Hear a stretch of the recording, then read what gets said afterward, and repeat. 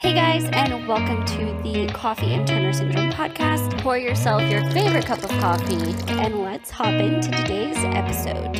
Hi guys, welcome back to the podcast. Hello. We are following up last week's conversation with another topic I could talk for hours about, and a very timely conversation about infertility. Yes. And what started this was so from when we're recording this, not from when you guys are hearing it, but from when we're recording it, last week was National Infertility Awareness Week. And I had completely forgotten when it even was until I saw people I follow posting about it on Instagram. And I was like, oh yeah. Oh my gosh, I completely forgot. And then the timing of this year's is very interesting because this Sunday is Mother's Day. So the week before Mother's Day was National Infertility Awareness Week, which I honestly think is very fitting. Yes. So it was. The timing's very interesting. And we were talking a little bit about it last week, and that's when we were thinking, oh yeah, it's National Infertility Week, or it was, and missed that little bit of knowledge. So yes, but it's a very important topic. So yeah. The timing's great to get into it. Yeah.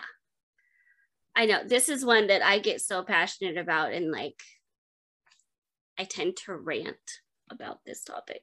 So forewarning. But I did find a couple statistics that were interesting in researching a little bit. So I don't know if you've heard this one, but just in general about infertility, 1 in 8 couples have trouble either getting pregnant or sustaining a pregnancy. So 1 in 8. That's a lot. Yeah, it's a bigger number than I think people realize, because especially, everybody, there's always the joke of, oh, it goes in waves. Everybody's getting married and then everybody's having babies. And so you don't think that it's that common to have that difficult of issues, but it really is. That's surprising. I didn't know that it was that common. Yeah.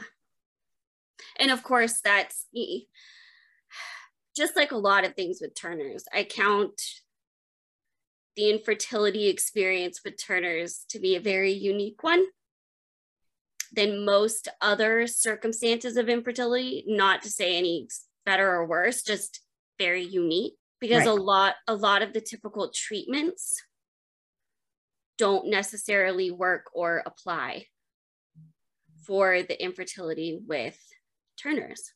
Right. So that gets really interesting. Yeah. Well, let's talk a little bit about that. Should we start with talking a little bit about what causes the infertility with females with Turner syndrome? Yeah, that would be good. That's a good place to start. Okay.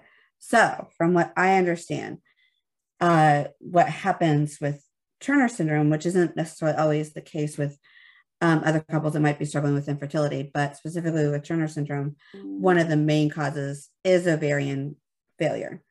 And so what is it's the production of eggs that becomes good viable eggs that becomes the difficult issue in conceiving when you have Turners. Yes. So and most females have uterus, but it's our ovaries that don't function correctly. Yes. And some of Turner syndrome women experience also what's called streak ovaries, where their ovaries didn't even fully develop. And so either one or both of them could be just a streak of tissue. Right.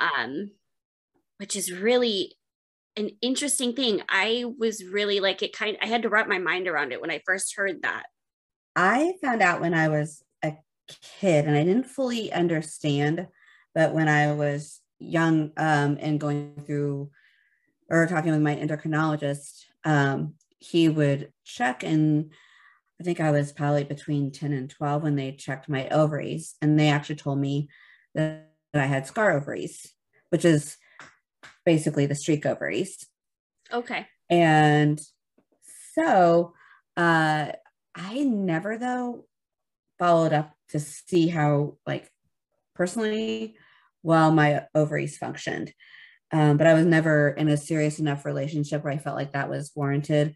I wish I had when I was earlier, just for my own like health and knowledge. But I didn't think about it. But that's something that was told me when I was younger.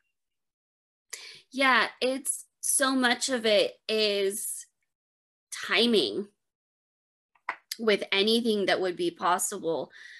And everything I've seen has kind of suggested by the time you would see symptoms, right? So, depending on when you're diagnosed, by the time you would see symptoms to red flag for a certain number of cases of Turner's, that window may have already come and gone.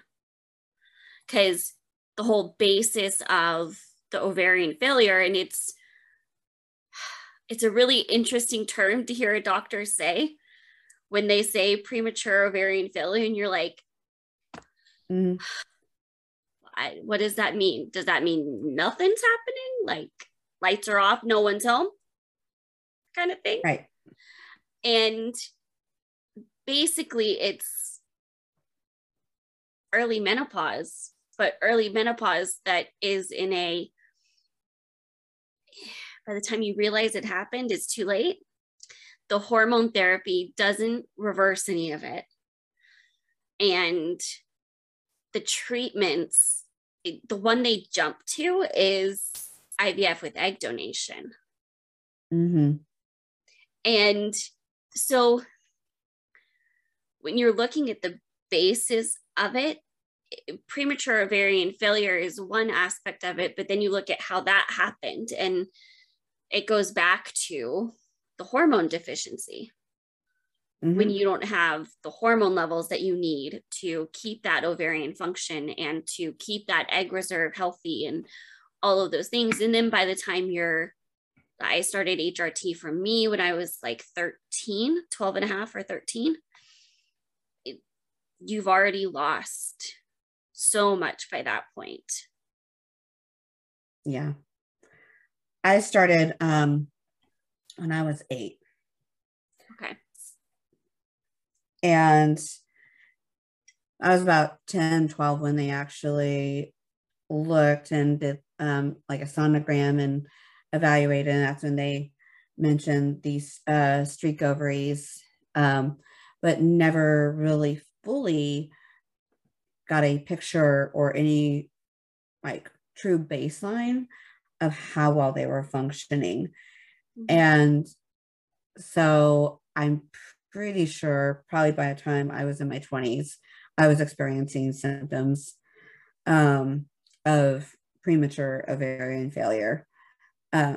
It's always been a struggle to keep my hormone levels up.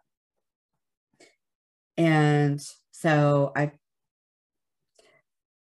feel like it probably started in my 20s, but I was like, how far do I really look into this? Because I'm like, I don't have a relationship that's, I think, going to be serious enough for me to actually like try and conceive. And I always had in my mind, well, I'm probably going to go the adoption route. And so I'm not going to worry about that as much. But I wish I actually knew a little bit more. But my window, yeah, it comes and goes fast. It's hard. Mm-hmm. Because I know I found out, well, actually, I found out about the infertility part of things when I was like 9.5, close to 10 was when my mom kind of explained that at that age, the age appropriate way is just you may need some help having kids. Well, at that age, I was thinking, oh, so IVF or something? Like I didn't know how to fully comprehend what it was. Some version of the doctor doing something came to my mind, but I didn't necessarily know what to think of it. And in everything you learn in health class, you know, the cycle is a very important part of that. And understanding that is a very important part of that. And I mean, I knew I wanted to have a kids and be a mom since I even have memories. So I was always thinking about it, especially after that. It was like this big question mark in my head. And then when I got married, it was about a year into it that I kind of started feeling like, well, no matter when we were ready to do anything with it, starting the process of finding things out, like getting my levels, finding out what was going on with me, since we knew already that that was most likely going to be an issue. Even if we don't use it for another year or two, why not at least get the information? So we know what we're up against. And so that was when I was diagnosed. They took, oh gosh, like 10 vials of blood or something, and ran all of these tests. I went to the doctor to go over them, and he gave me the official diagnosis of premature ovarian failure and explained a little bit. Basically just said I wouldn't spend time or money trying to get eggs out of your ovaries. It's just not worth it. Well, wow. That's really discouraging, especially when the alternatives are so incredibly expensive. He was saying his biggest suggestion was IVF with egg donation, and that came at a tune of, he guessed, between $30,000 and $40,000 just for one round. Wow. So you do that one round. If later down the road you want to use some of the other embryos that came out of that, it's another however many thousand to transfer. And that's a lot of money. That is a lot of money. We'd kind of already been, Andrew has always been amazing about this because God just knew he was the one I was supposed to go through all of this with. It's been incredible. And he's been so like, adoption's amazing. We can always adopt. And I'm like, yeah, but there's always that little piece of you that's like, but I know you would be so excited. And I want to be able to do that. And like we talked about last week, it's that little pinprick of, I should be able to do this though, and I can't control what my body's doing. Yeah. So it's been a journey figuring options out. Thankfully, there are options, but it's complicated. Yeah.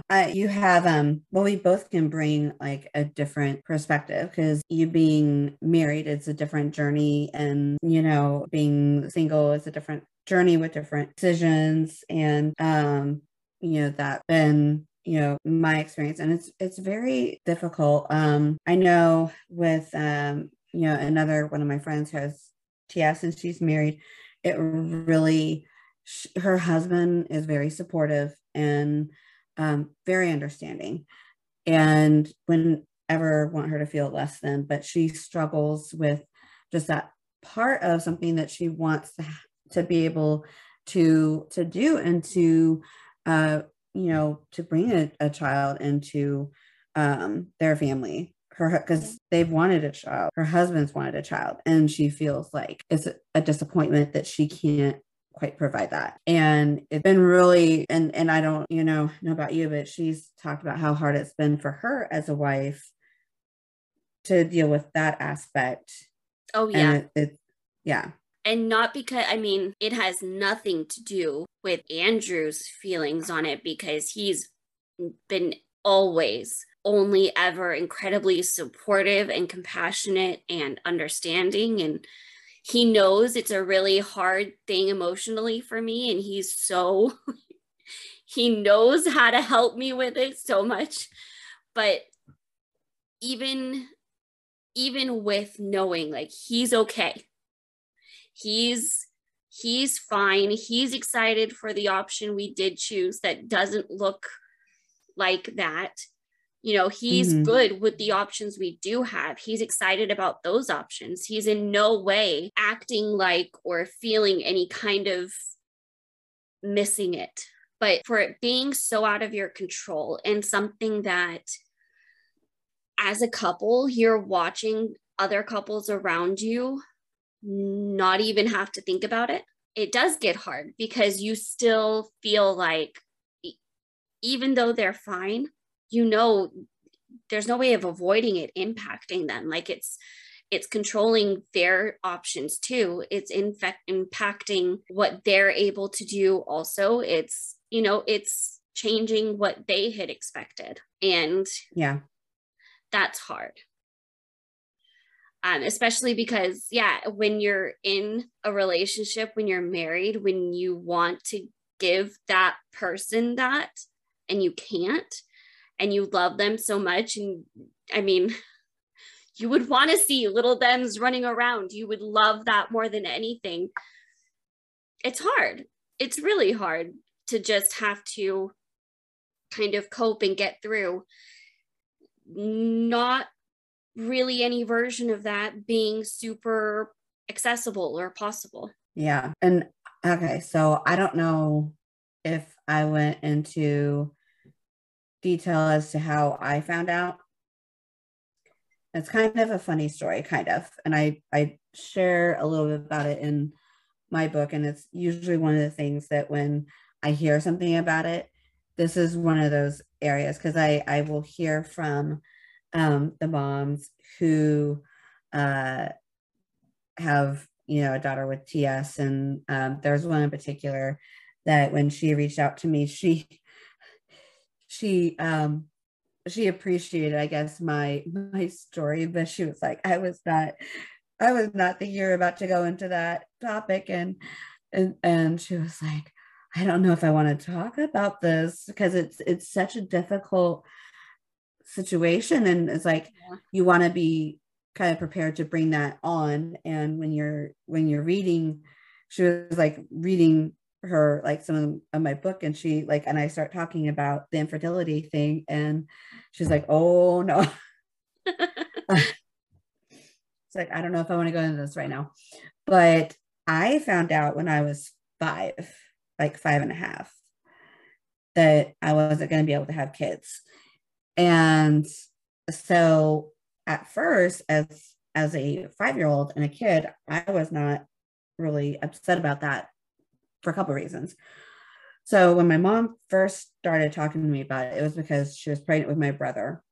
And in my curiosity, seeing my mom's growing stomach, going like asking her questions about my brother and getting all curious, she started to explain to me, because I started talking about, you know, wanting to be a mom and all this and have kids. But I was like, Mom, I don't know if I want to go through labor, because because I don't do pain very well, I'll be honest. So the actual thought of going through labor was just not exciting to me. And in my 5-year-old mind, I was like, oh, I can't have kids. That means no pain. Okay. But my mom started talking to me about the possibility of adoption, and because IVF, you know, wasn't really well developed at that point yet. And so she talked to me about adoption, and I thought that sounded great because I thought there's going to be kids that need homes, and I thought I would be able to get to provide a home for a kid that needed a family. And I thought that will be great because I'll get married and then we'll be able to have kids by adoption. So for a long time, I was good with that because I'm like, yeah, I don't mind like not going through labor.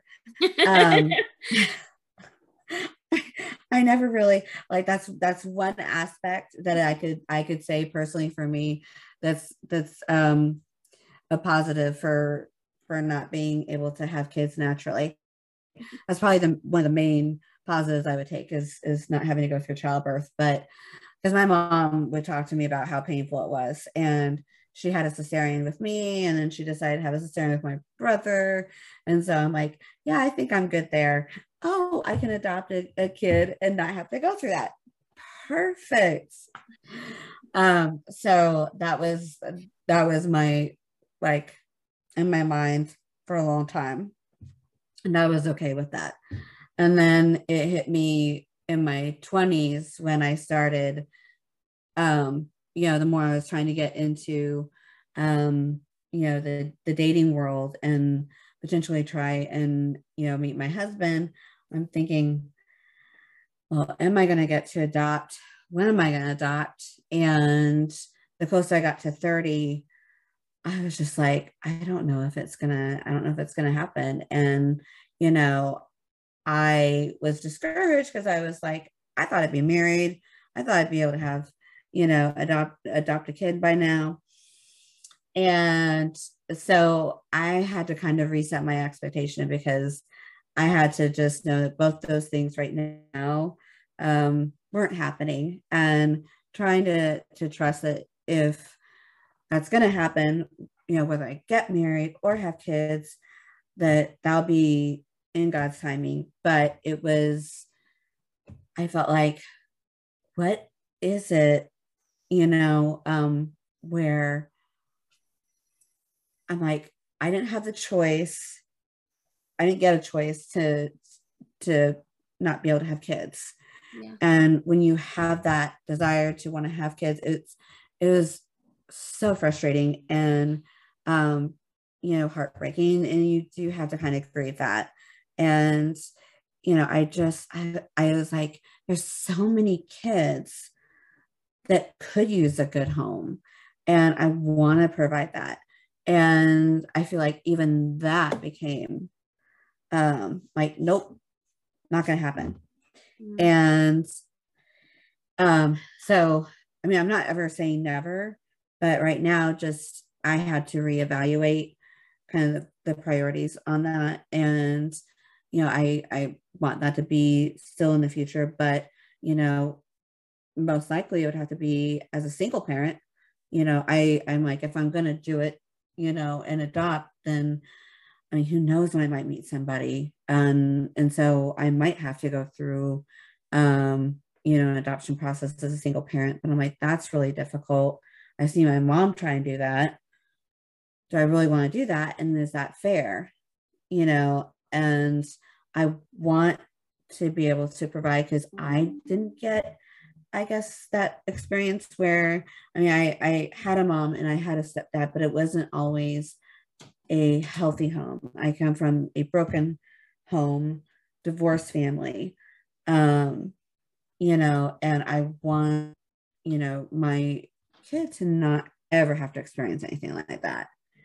And so I feel like, you know, it's probably the right choice for the moment, but it hurts.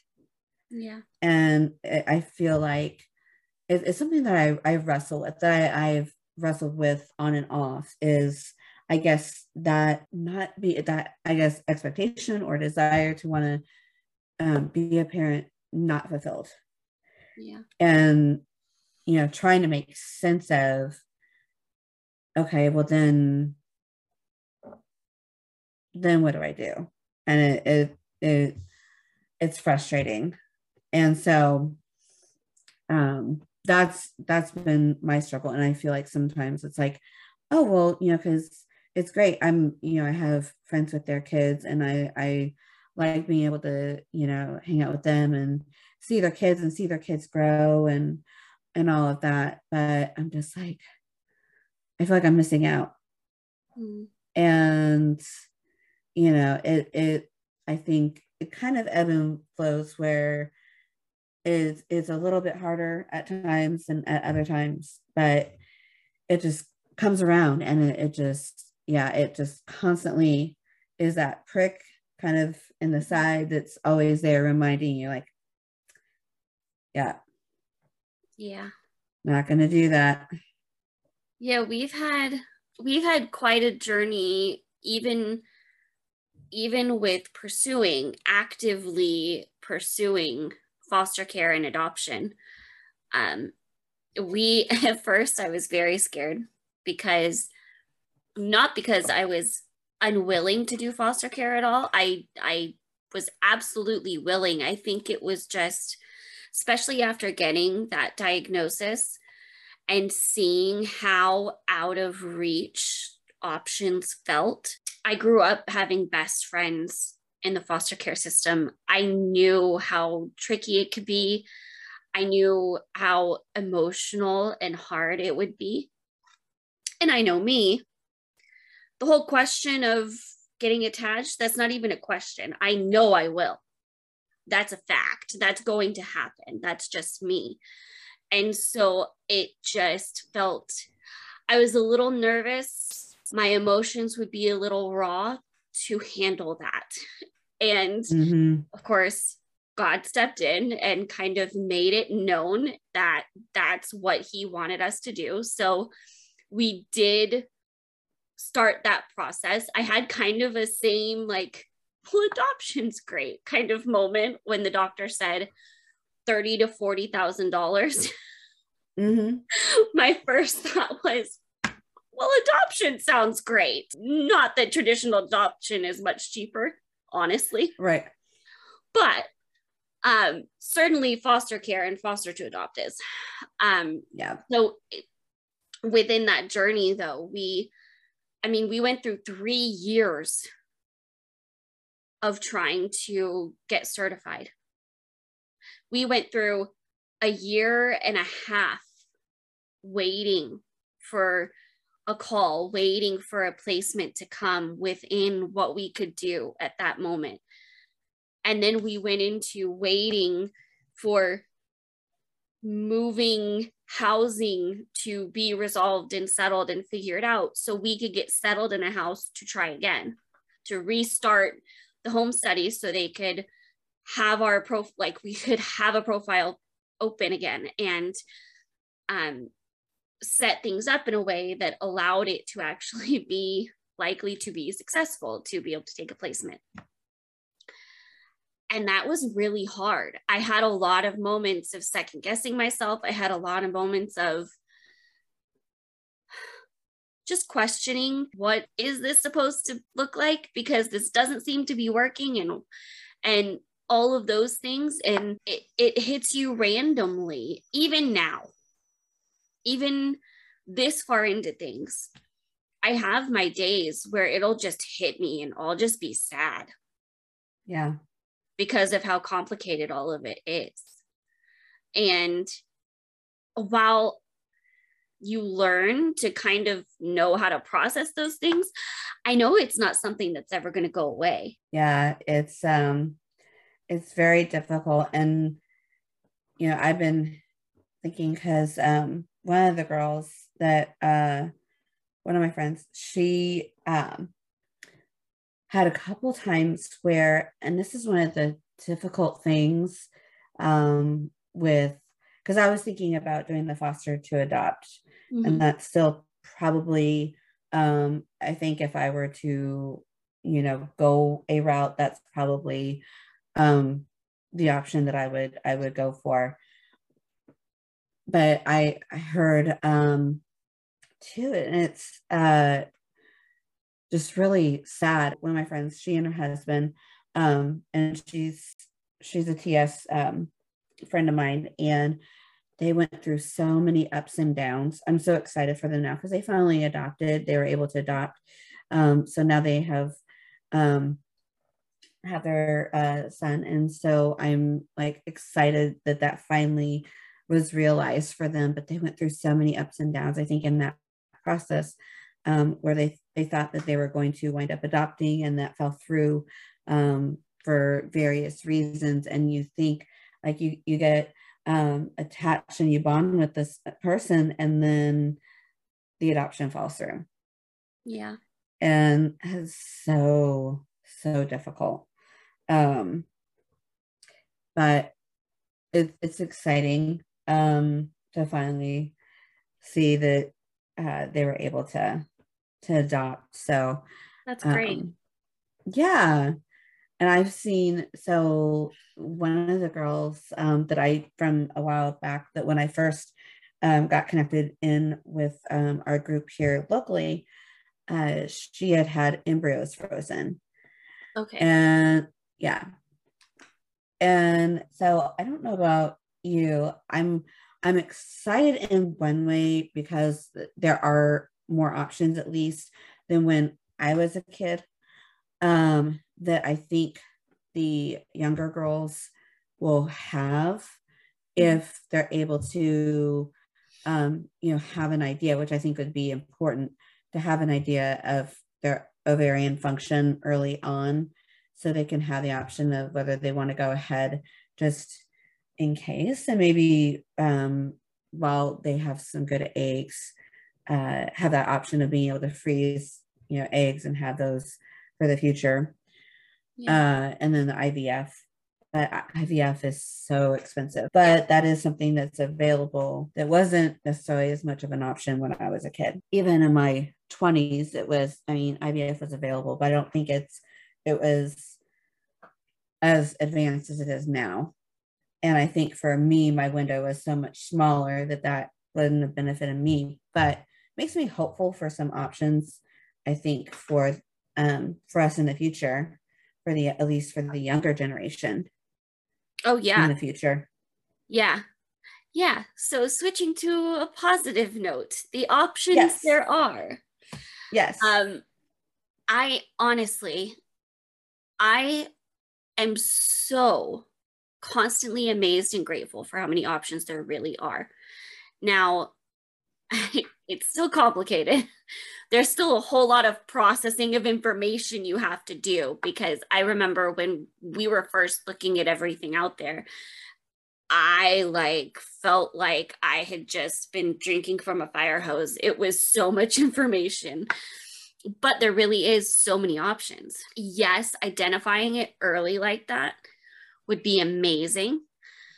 The trick is just when you're diagnosed. So for those that are diagnosed at birth, where you're born knowing you have Turner's, like they already have diagnosed you with Turner's, you have more of an ability to watch and try for certain things, like freezing your eggs. If there's going to be any point of viability for them, it would be then.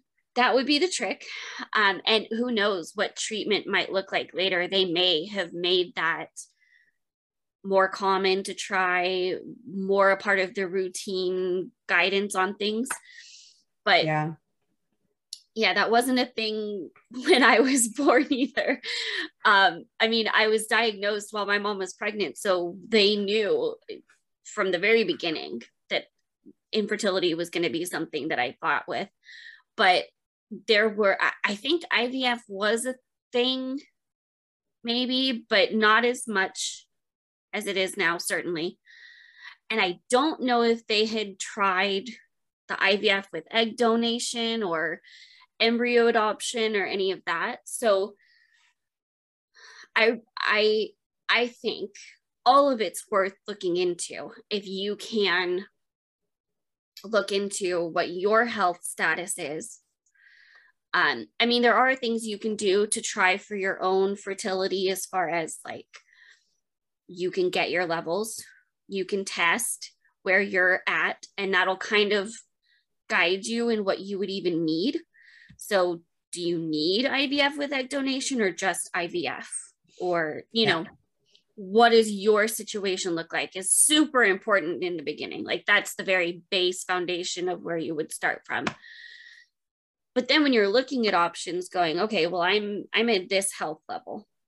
So I could either pass or not pass a cardiac MRI to be approved to go through pregnancy. Because the heart issue is something to think about too with that. And so I was approved for it. We don't have $40,000 laying around, but I was approved for it. They would be fine with me going through a pregnancy. And so that's good to know too, because that kind of guides your options. So there's IVF, which is basically where they do the fertilization in a little dish, for lack of a better way of explaining it. They do the fertilization in a little dish, and then when it develops, they implant it in you. They transfer it to you to carry through the pregnancy. So what they do is, I think you take a series of injections, like a round of injections to increase the fertilization or your production of eggs. And then they harvest what they can see as viable. And then they, in the dish, then they're able to fertilize them and get them into embryos. And then they replant them. Yes. Yeah. And then you get pregnant. Yes. Hopefully it works. Yeah. So there's typically more than one embryo you're able to get. Well, it really depends, but in theory, you should have more than at least one embryo out of an IVF cycle. So you can try transferring again with that other embryo if the first one doesn't work. And they'll freeze the others in the meantime. And then you would just have the So the interesting part is that first part where you're taking injections and getting all of those eggs ready. That part you don't have to do every time if you get multiple embryos out of that first time, which makes it cheaper. You just have to do the procedure of transferring it. Well, then there's another option called IVF with egg donation, which basically is the same thing, but a donor is going through that process instead.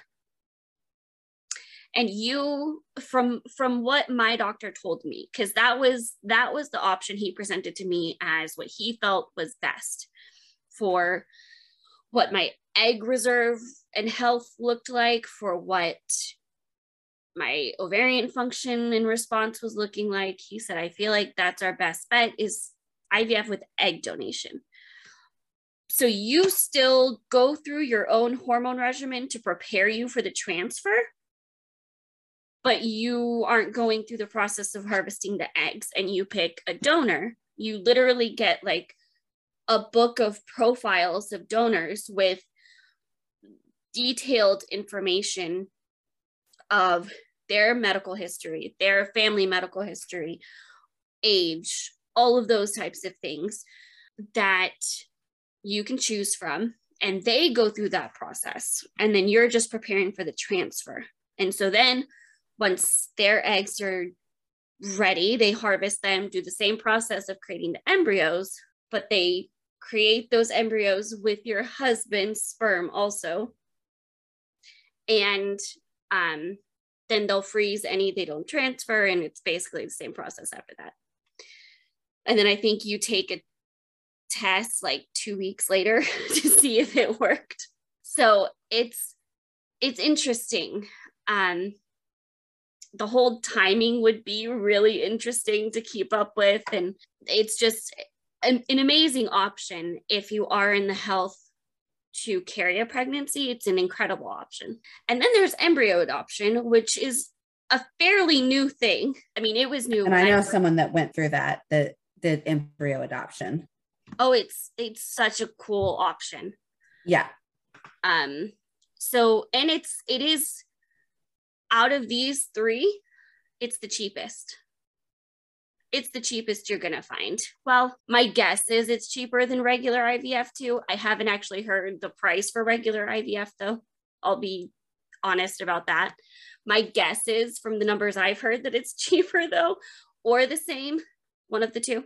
So embryo adoption is basically the embryos that are created when a couple does IVF the ones that they don't use, they have to determine what to do with them. They can either have them destroyed, donate them to science, which will then they'll destroy them after they're done with them, or adopt them out to another couple for them to use it.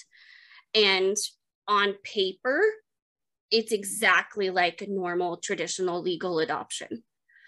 The only difference is you carry the embryo to term and give birth. That is an incredible and really cool option.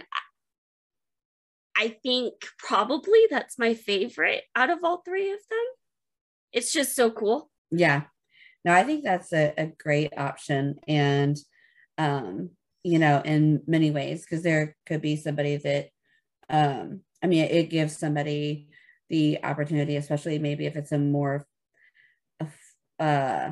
if it's a cheaper option, to be able to go that route. And then when you already have, fertilized embryos for them, rather than just like discarding the embryos or destroying them, it gives an opportunity for somebody to carry an embryo to term and have a child.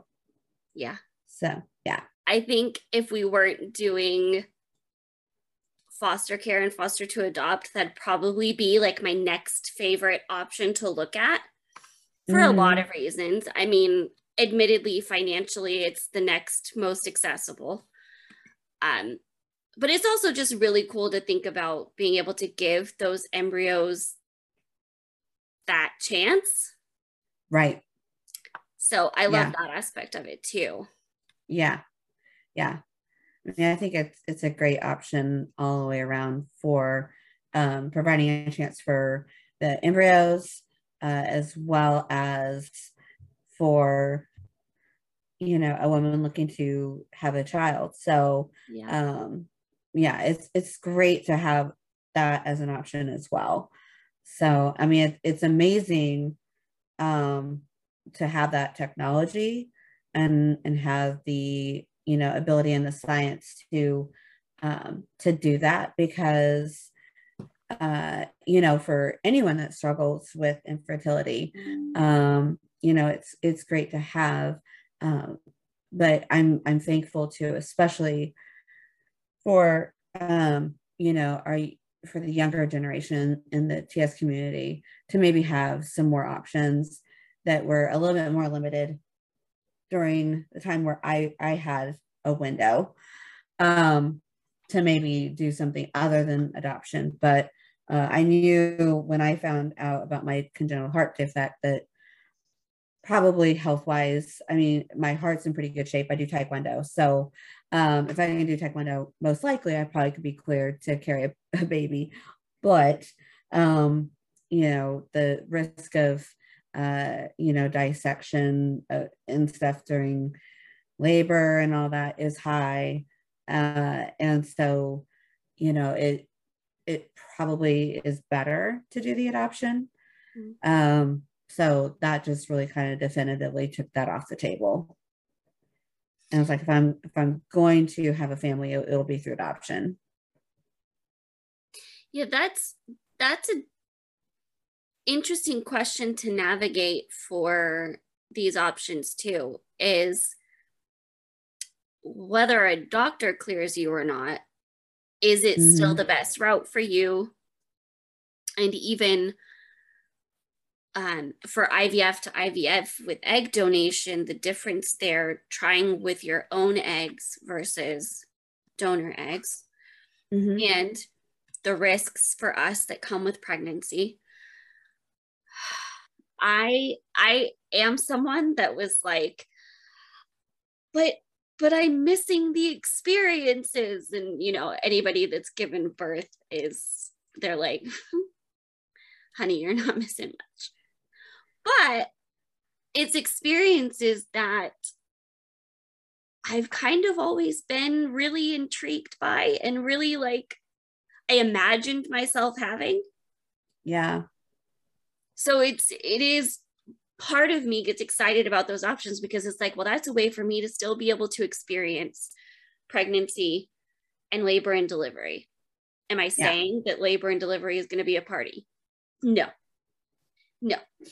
Am I saying pregnancy is going to be a party? No. But there's reasons that I still cherish those experiences and would cherish the ability to have those experiences if I ever get to. Yeah. Yeah. But that being said, your health is a major part of the puzzle because there's the heart condition to think about as far as what risk you're taking, because the heart risk isn't just for if you've already been diagnosed with something. There is still risk either way. Now, obviously, you're in a really good spot if you aren't having anything beforehand, but that doesn't mean you aren't at risk for it. So even like, because I had initially thought, well, I've never had anything show up with my heart though. So if you can look at my heart right now and it's fine, is there still even a concern? And they're like, oh yeah, it could still change. And I'm like, well, that's scary. That's scary that can change that much like that. Yeah. So there's not zero risk. Is it astronomical? Right. In my opinion, no. If you've been cleared, I would say you can feel pretty confident in that. But there's not zero. Right. But there's also just general health. Like for me, if I were to think about going through a pregnancy right now, I'm already kind of like, I have a lot of immune stuff happening. So I know I wouldn't feel my greatest. And so I'd rather, like, the more optimal time for me would be at a time period where I've actually had time to focus on losing weight and getting better about my immune health and everything. But those are serious things to think about, whether it's a good option for you or not. And kind of just health is a major important part of thinking through all of the options. Yeah. Particularly those three where you're carrying a pregnancy. And then there's the adoption options, right, which are amazing as well. Right. So the biggest things I know about all of the adoption choices is there's like 3 approaches to adopting. You can do just traditional adoption through a private agency domestically, so in the country, or you can do an international adoption, which would also be through a private agency, does tend to be more expensive and more complicated because there's a lot of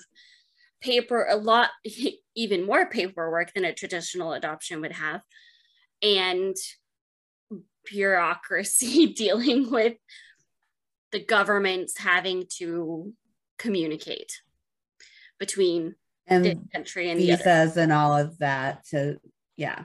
Yes. Oh yeah. There's a major scheduling of flights and documentation as you're going between countries, and really, really nuanced things. And there are some countries, like I learned through some research we did, Peru is one of the hardest countries to adopt from. Wow. And so there's dynamics individualized to each country for adopting from that particular country. And it would there was times where like, oh, no, that country has closed to adoptions. Oh, they're reopened now. There's, really interesting stuff with that. So there's that. And then there's foster to adopt, which is basically you're taking in a foster placement. So the child that you would be taking in is technically in the foster care system, But there's a difference between traditional foster care and foster to adopt. So the foster to adopt route, what me and Andrew are going through right now, is you do all of the other normal things you do for foster care and really any adoption. You are doing a home study. We are working with a private agency instead of straight through the county, which is kind of a whole other conversation to have. But you do all of those things. So you still have a home study, you still take the classes, you still keep up your kind of trainings and education type stuff and things like that. But for the foster to adopt part, there's actually what's called adoption books, which is basically a whole list of all of the kids in the counties. For our case, it's an agency that we see lists from several counties because they service several counties, or the county, if you're working through the county, of all of the kids currently in the system within their jurisdiction that are available for adoption. So they'll give you gender, age, and usually a little bit of information depending how much they have. Some kids they'll have more information on than others. They'll let you know if it's sibling sets because they try to keep siblings together. And so what you do is once you're certified, once your home has been approved and you're ready to take in a placement, you look through the books and you will look to see, oh, I want to put our profile forward for this child or this sibling set. And they will put it forward for you. You take a picture, you do like a little profile page where it's a little about me and stuff like that. And the agency sends it to the social worker specifically over that child or sibling's case. And they will have profiles that have come forward for it, and they'll look through it and they'll do some interviews. They'll reach out if you on paper look to them like a good potential match. Sometimes you're not even going to hear back. Like there was a 1-year-old that we just asked for more information and she wasn't even getting a response because the social worker had like 40 or 50 profiles already. Oh, wow. So they weren't even accepting anymore. So it's an interesting thing still, and each area is very different as far as what the dynamics of what's in the adoption books looks like, what the trends look like, and how many families are seeking adoption at that time or in that area kind of also is going to affect things. For our situation, as an example, we now are in a house with 3 bedrooms. And so we're in the process of re-updating our home study to be up to date for this house. And then we'll be able to take placements from 0 to about 13 with potentially 1 or 2 siblings, depending on what there was. Once you put your profile forward, you take them, you'll kind of seeing how that goes, seeing if it is a good match. And then if it is, you get to go through the fun process of the court system for the legal part of the adoption. Yeah, it's a lot. It's complicated, but I've had several friends go through adoption, and so I feel good about it because I mean I've been around friends that have adopted, and while it's been a journey, it's wound up really good for them, and so it makes me kind of excited. I still hope that that's something I'll get to do. It's just a matter of weighing, though I go ahead and be a single parent and take it on, and or do I, wait and see if I get married and wait till I can adopt with my husband, but don't know when that's going to happen. So, and I feel like that sort of that biological clock ticking, in a sense. And it's like, I want to be able to adopt, while I'm young, like while my parents are young and can enjoy grandkids, young enough to enjoy their grandkids and all of that. And so I feel like the longer I put that off, who knows, it may not always be the ideal time or situation, but I want it to be the best possible situation to bring a child into. So a lot of options to weigh, but it makes me very excited though that there are options for TS women out there. There really are.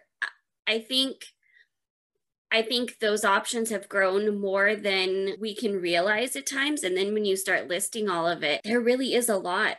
And it really has grown and is just continuing to grow with what treatments or things like that are available, what different adoption avenues look like, because adoption has been shifting and changing, and those procedures have been adjusting. And I think all of that has just made it more and more, as time has gone on, so much more accessible.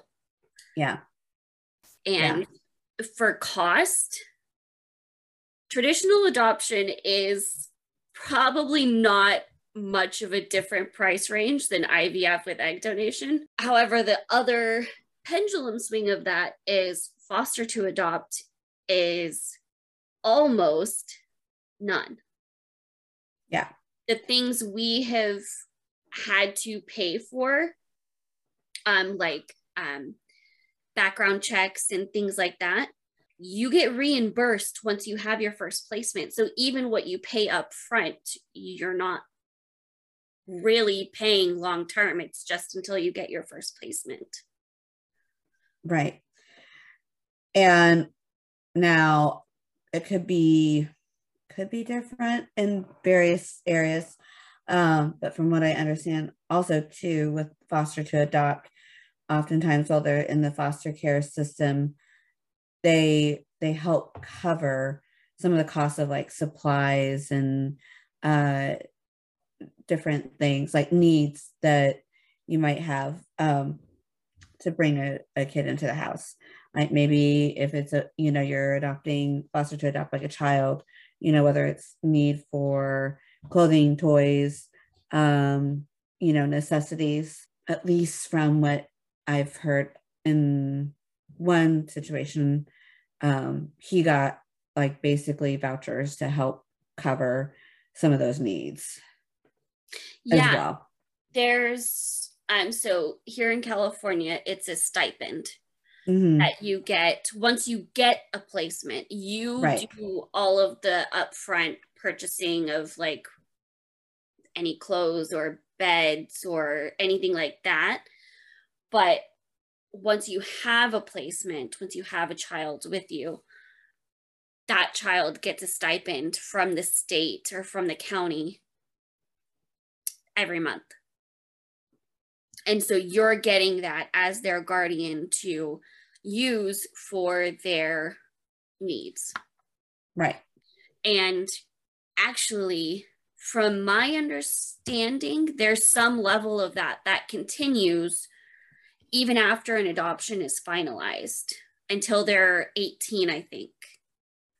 Yeah, I think I've heard that as well, which is something that when I heard about that and I started thinking about the options, when you're thinking about finances, that does help, I think, make it a better option, because these are expensive, expensive options. Yeah. So it doesn't come without a price or a cost, but foster to adopt, I know that they really are trying to encourage adoptions. And So it's great to have that support. And I think financially, um, just as being a single parent, that kind of helps ease some of that concern, Oh yeah. knowing that some of those needs will be met through that support. So Yeah. that makes it seem a lot more attainable. Yeah. Yeah. And so I know that goes for financial stipend. I believe they have access to all of the um, mental health, occupational, educational services they were getting or would need after that as well. Where any That's good. therapy is paid for and provided by the county. There's medical coverage, I think, potentially provided by the county. There's a lot that the county continues to try to provide up through 18. I think, just in hopes of trying to give all of the resources possible for taking care of them and giving them the Yeah. best possible. And um, you know, it's from what I've heard of this state of foster care right now is you really are seeing a lot of kind of, you don't know what's going to happen with placements. And I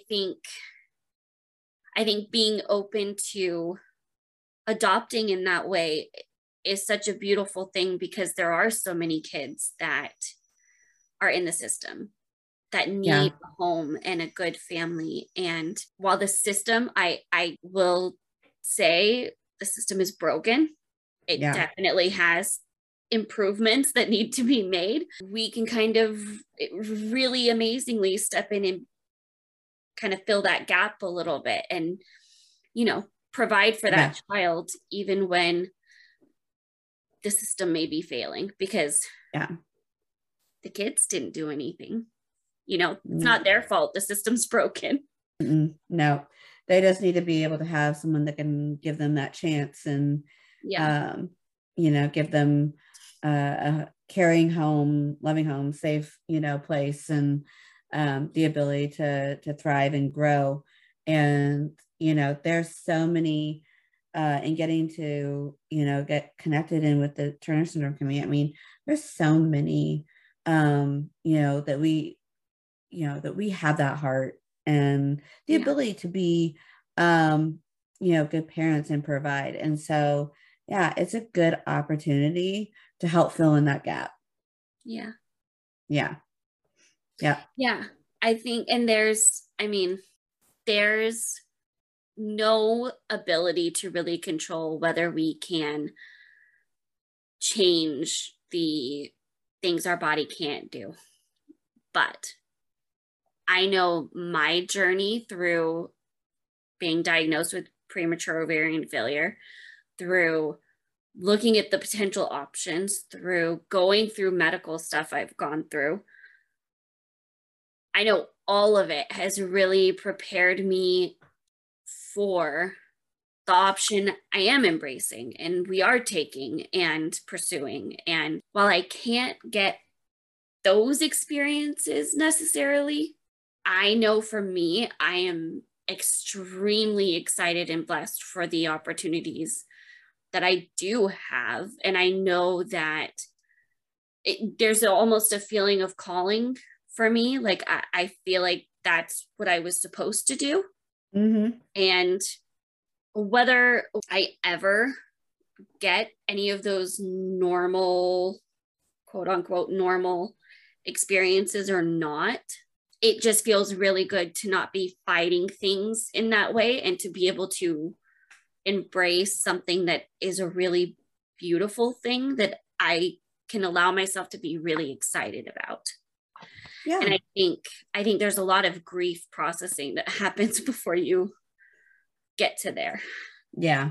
Yeah. But it's nice to be able to know when you feel like you've gotten to evaluate and you've gotten to the option that's best for you. And then I think it brings some closure and some peace. And then it's like, okay, I can move forward with this, because I know that um, this is the option that's best for me, and I'm going to get to um, be a part of someone's life, and get to invest in them. And I've always believed, and I've seen it with my friends that I've adopted, just how much they become a part. And it's almost like you can't even tell the difference that they were actually adopted. It just like they blended right in and were just meant to be. And, and so it may not be the same, but it's sort of, for me, at least for, my friend, she isn't a friend of mine in the TS community, but she is someone that struggled with infertility and adopted.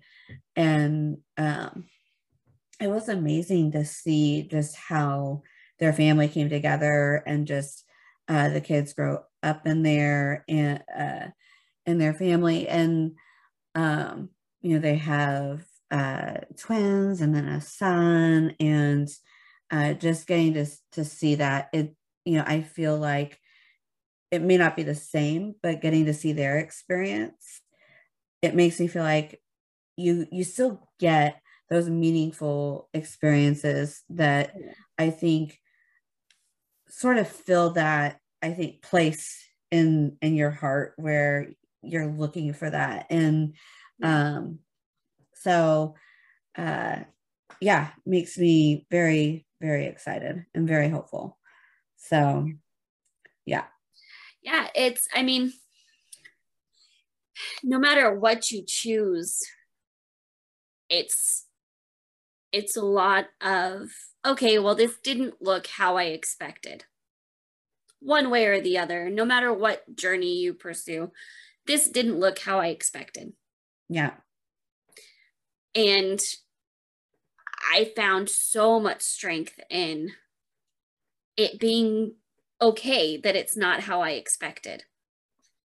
And looking for the things that actually, maybe this is more of what I needed than what I expected or would say I wanted. And I think it's just that mind shift of like letting that be okay, and it not needing to look how it looks for others, or how you expected it to. Yeah. And I mean, there's a lot of that with Turners, but yes. particularly with the infertility, you're navigating that with also a lot of extra emotion. Yeah. Absolutely. And it's a process, it's a journey. It's you have to be able to grieve that, and then look with, I think, hopefully some hope and optimism, and then say, okay, it's not going to look exactly like I had hoped, but it's okay. And who knows, it could be even wind up being something even better than what you're anticipating it to be. And it is just giving that opportunity, I think, chance, and moving, past that expectation, and kind of working through that, and knowing, okay, it's going to look different for me, and that's okay. Yeah. And seeing the beauty in the options we do have, in each of these options, there's such beautiful opportunity in them. Oh yeah. And so I feel like that was probably best processing and mind shift I made, that just it felt like night and day. Yeah. Because I was so in love with the idea of experiencing pregnancy and labor and delivery. That might sound crazy. But I loved hearing birth stories. Yeah. I loved all of those things. And so I was always excited about that. Like I always was interested in that. And I also kind of had the dream of surprising my husband one day Mm-hmm. being able to tell him in a really cute, sweet way that I was pregnant and things like that. And it took time for me to separate the two, where I can say I love those things. I think those things are amazing. But I can also be okay that I may never have my own personal experiences with that. I it's something that I think is fun to see.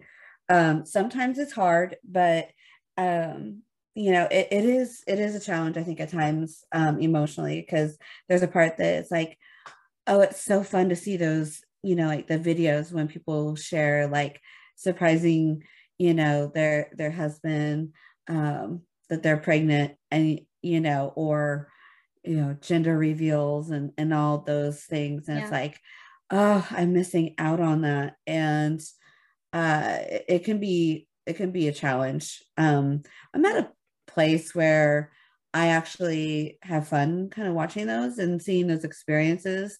And I guess I kind of live a little bit vicariously through those. Yeah. But it's fun. But I've worked through a lot of trying to be to a place that it's okay, because I know that it's not really anything that I can change, and it's Yeah. it's the path that I'm on. And I'm gonna try and trust God in it and just be okay. And he's helped me kind of come to a place, in processing it, that it's going to be okay. And ultimately, I want the journey that he has for me and the experience that he has for me, however that's going to wind up looking. And I Yeah. just have to be okay. It's not going to be the same. Um, but it's not easy, really getting to that place. But I think with so many wonderful options, I'm hoping that it gets better Yeah.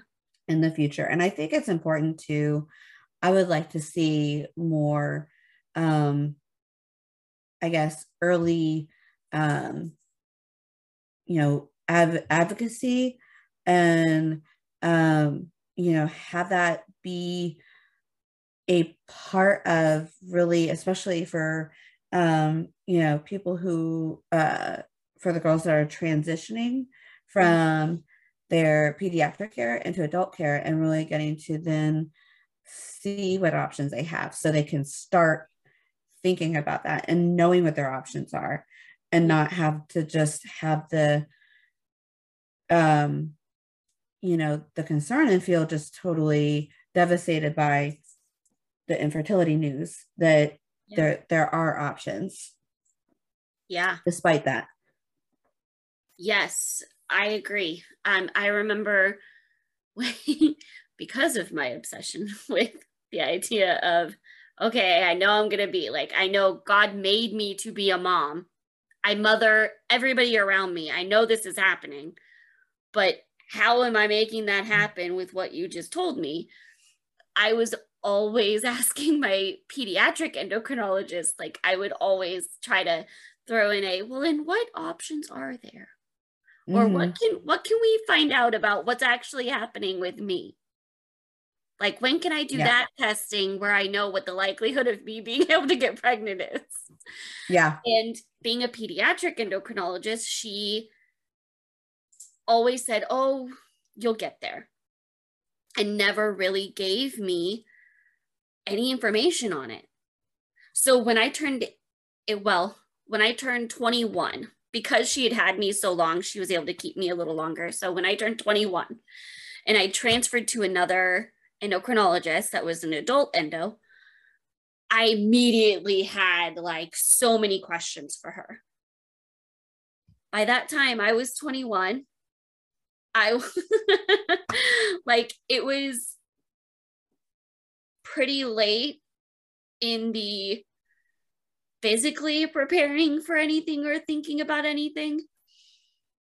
And even kind of mentally, I felt like a little late in the mentally processing and preparing for things, because there's a lot of that to do. Yeah. Yeah. Yeah.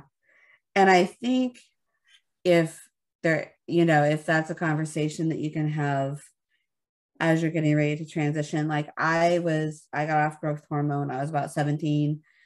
And then that was sort of really the end of my, care with my pediatric endocrinologist. And then it was sort of like, okay, good luck.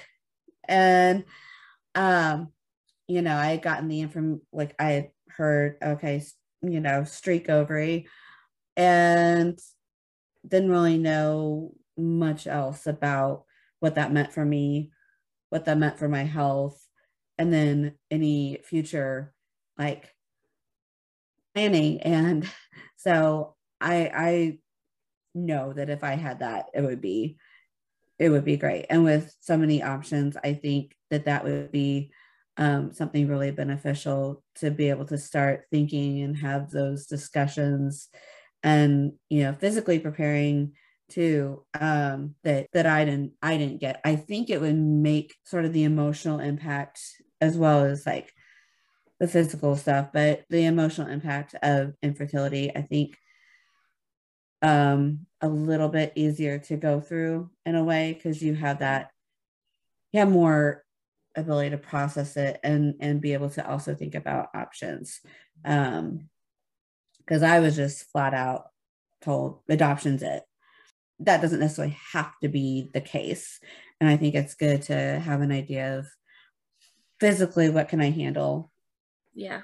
As well as, what seems to be, the best fit for what I'm looking for as far as planning for a family. Because for some, it might be the adoption route, for some, it might be an IVF. Makes me excited. Yes. And who knows in the future? I mean, I even have heard of, I guess, looking into, who knows in the future, like ovarian transplants. Yes. There's been a lot of things like that have been happening. Right. There was something about harvesting a piece of the ovary while it was still functioning, and using that to bring the function back later. Oh, yeah. So when you're ready to, yeah. Yeah. Really interesting. So there's still stuff like that being worked on that, I mean, things like that go so fast nowadays. Who knows what the options will look like in a few years. I know. So, I mean, that's pretty crazy, but that's pretty exciting. So yeah. Who knows? Yeah. Yeah. It's really, really cool. I was talking to my mom. I remember when we first did the testing and found out everything, I was telling her all of the information I had gained for all of the different options. And I thought about it, and I kind of looked at her and I was like, did you even know these things would be options for me when you had me? And she was like, oh no, there's way more options for you than I could have even thought or dreamed would be possible when I had you. It's grown so quickly. And sometimes I think it's easy to forget that, because now it kind of feels normal. I'm really, really, really grateful for everything that we talked about. I think it's such a good conversation to have. So yeah. And I agree. Yeah. So we will talk to you guys next time, and have a great week, and we'll see you next week. Yes. Have a good week, everyone. Bye. Bye. Thank you so much for listening to this episode of Coffee and Turner Syndrome. If you would like to support the podcast, I do have listener support set up on Anchor. And if you'd like to leave me a voice message, I would love to hear from you. Make sure you're subscribed so you see when the next one comes out. And I will see you guys in the next episode.